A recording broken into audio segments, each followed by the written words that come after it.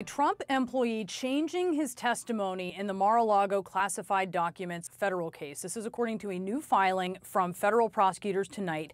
An IT worker whose attorney was paid for by Trump's Political Action Committee initially told prosecutors he didn't remember any conversations about security footage at Mar-a-Lago. Remember, the indictment charges that Trump and others tried to delete security camera footage at the club to prevent the footage from being provided to a federal grand jury.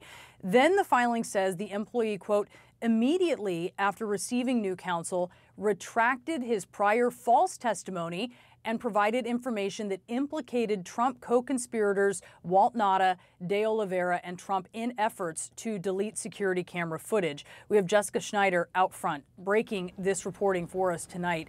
Jessica, what more can you tell us?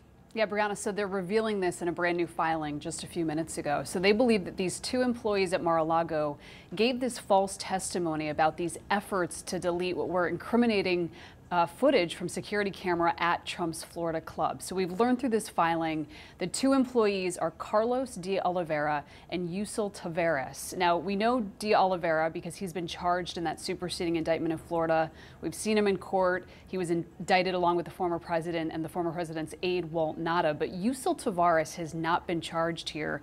He's only been identified in court documents as Trump employee number 4. But what this filing is all about is that it's come to light that after Tavares switched attorneys, because he and Walt Nauta up until this point actually had the same attorney, Stan Woodward. Well, Tavares, now that he's working with a public defender, he seems to be changing his story. He initially told prosecutors one account of efforts to delete the security footage, namely that he didn't remember any efforts to delete security footage. But now that he's working with a public defender, it appears that Tavares may be amending his story. And the problem with that would be that it would potentially incriminate Walt Nauta. So, Brianna, prosecutors really looking closely at this new testimony. It implicates, hearings, change in attorneys. But obviously, this all relates to the case against the former president keeping hold of those classified documents, whether there were efforts to delete security footage, all of this unfolding in Florida in that federal indictment. So a big deal if Tavares changes his story, and it could be very problematic for the former president, Brianna. Yeah, it certainly is a big deal, as you put it. Jessica Schneider, thank you for that report. And out front now, we have Karen Friedman Agnifilo, who is a former chief assistant district attorney in the Manhattan DA's office, and Clint Rucker, former executive assistant district attorney in Fulton County, who worked with DA Fani Willis. Karen, just your reaction here to the special counsel saying that this IT worker at Mar-a-Lago changed his testimony after switching lawyers to a lawyer who is not paid for by Trump interests.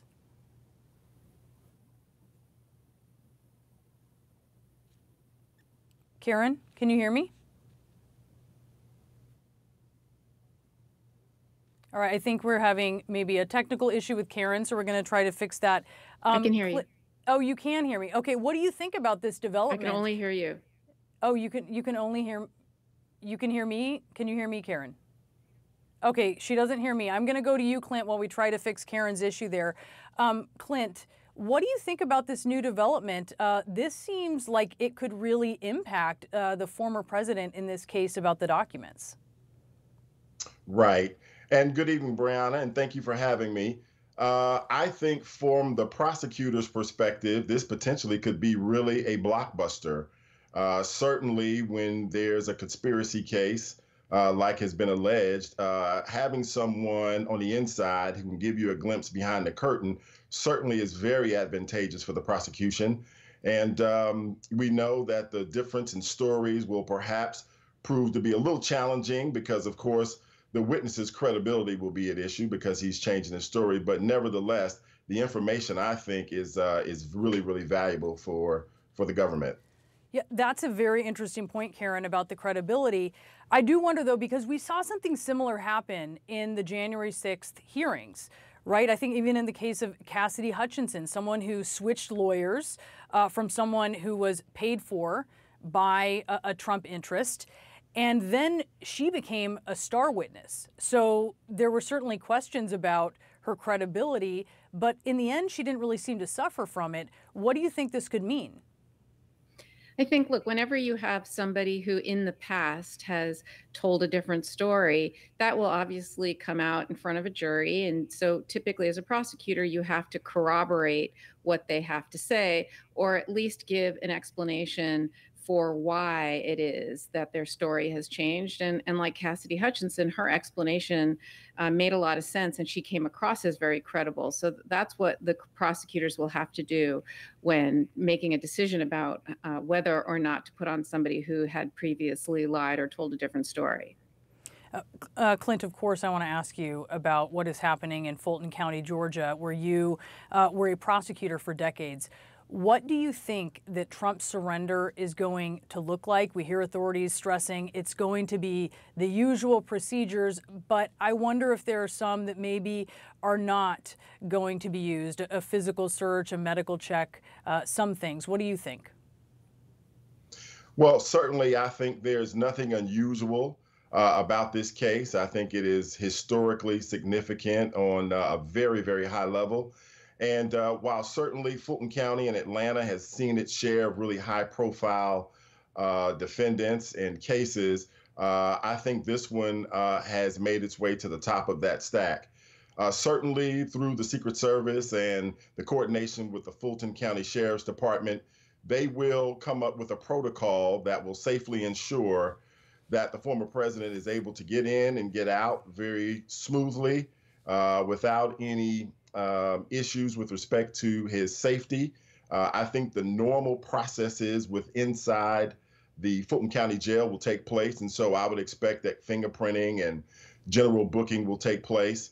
And hopefully on the part of the Secret Service, at least, and the Fulton County Sheriff, I'm sure they would want to get this situation over as quickly as possible. Yes, and I think we do expect that we will see that.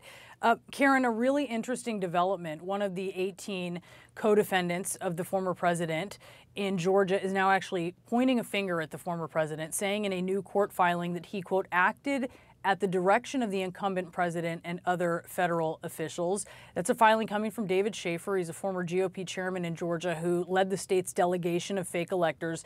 He also says that he was told by Trump's lawyers, quote, verbally and in writing, that the Republican electors meeting was consistent with counsel's advice.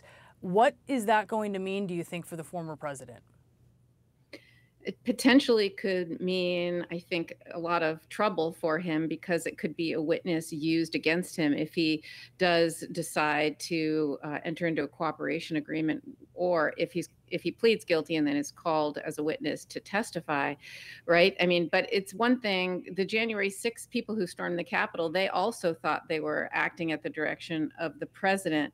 But they didn't necessarily have a conversation with him about it. So it will depend on what Schaefer actually says. Did he have a conversation with the president or someone who worked for the president and did he say to him, okay, this is what you should do?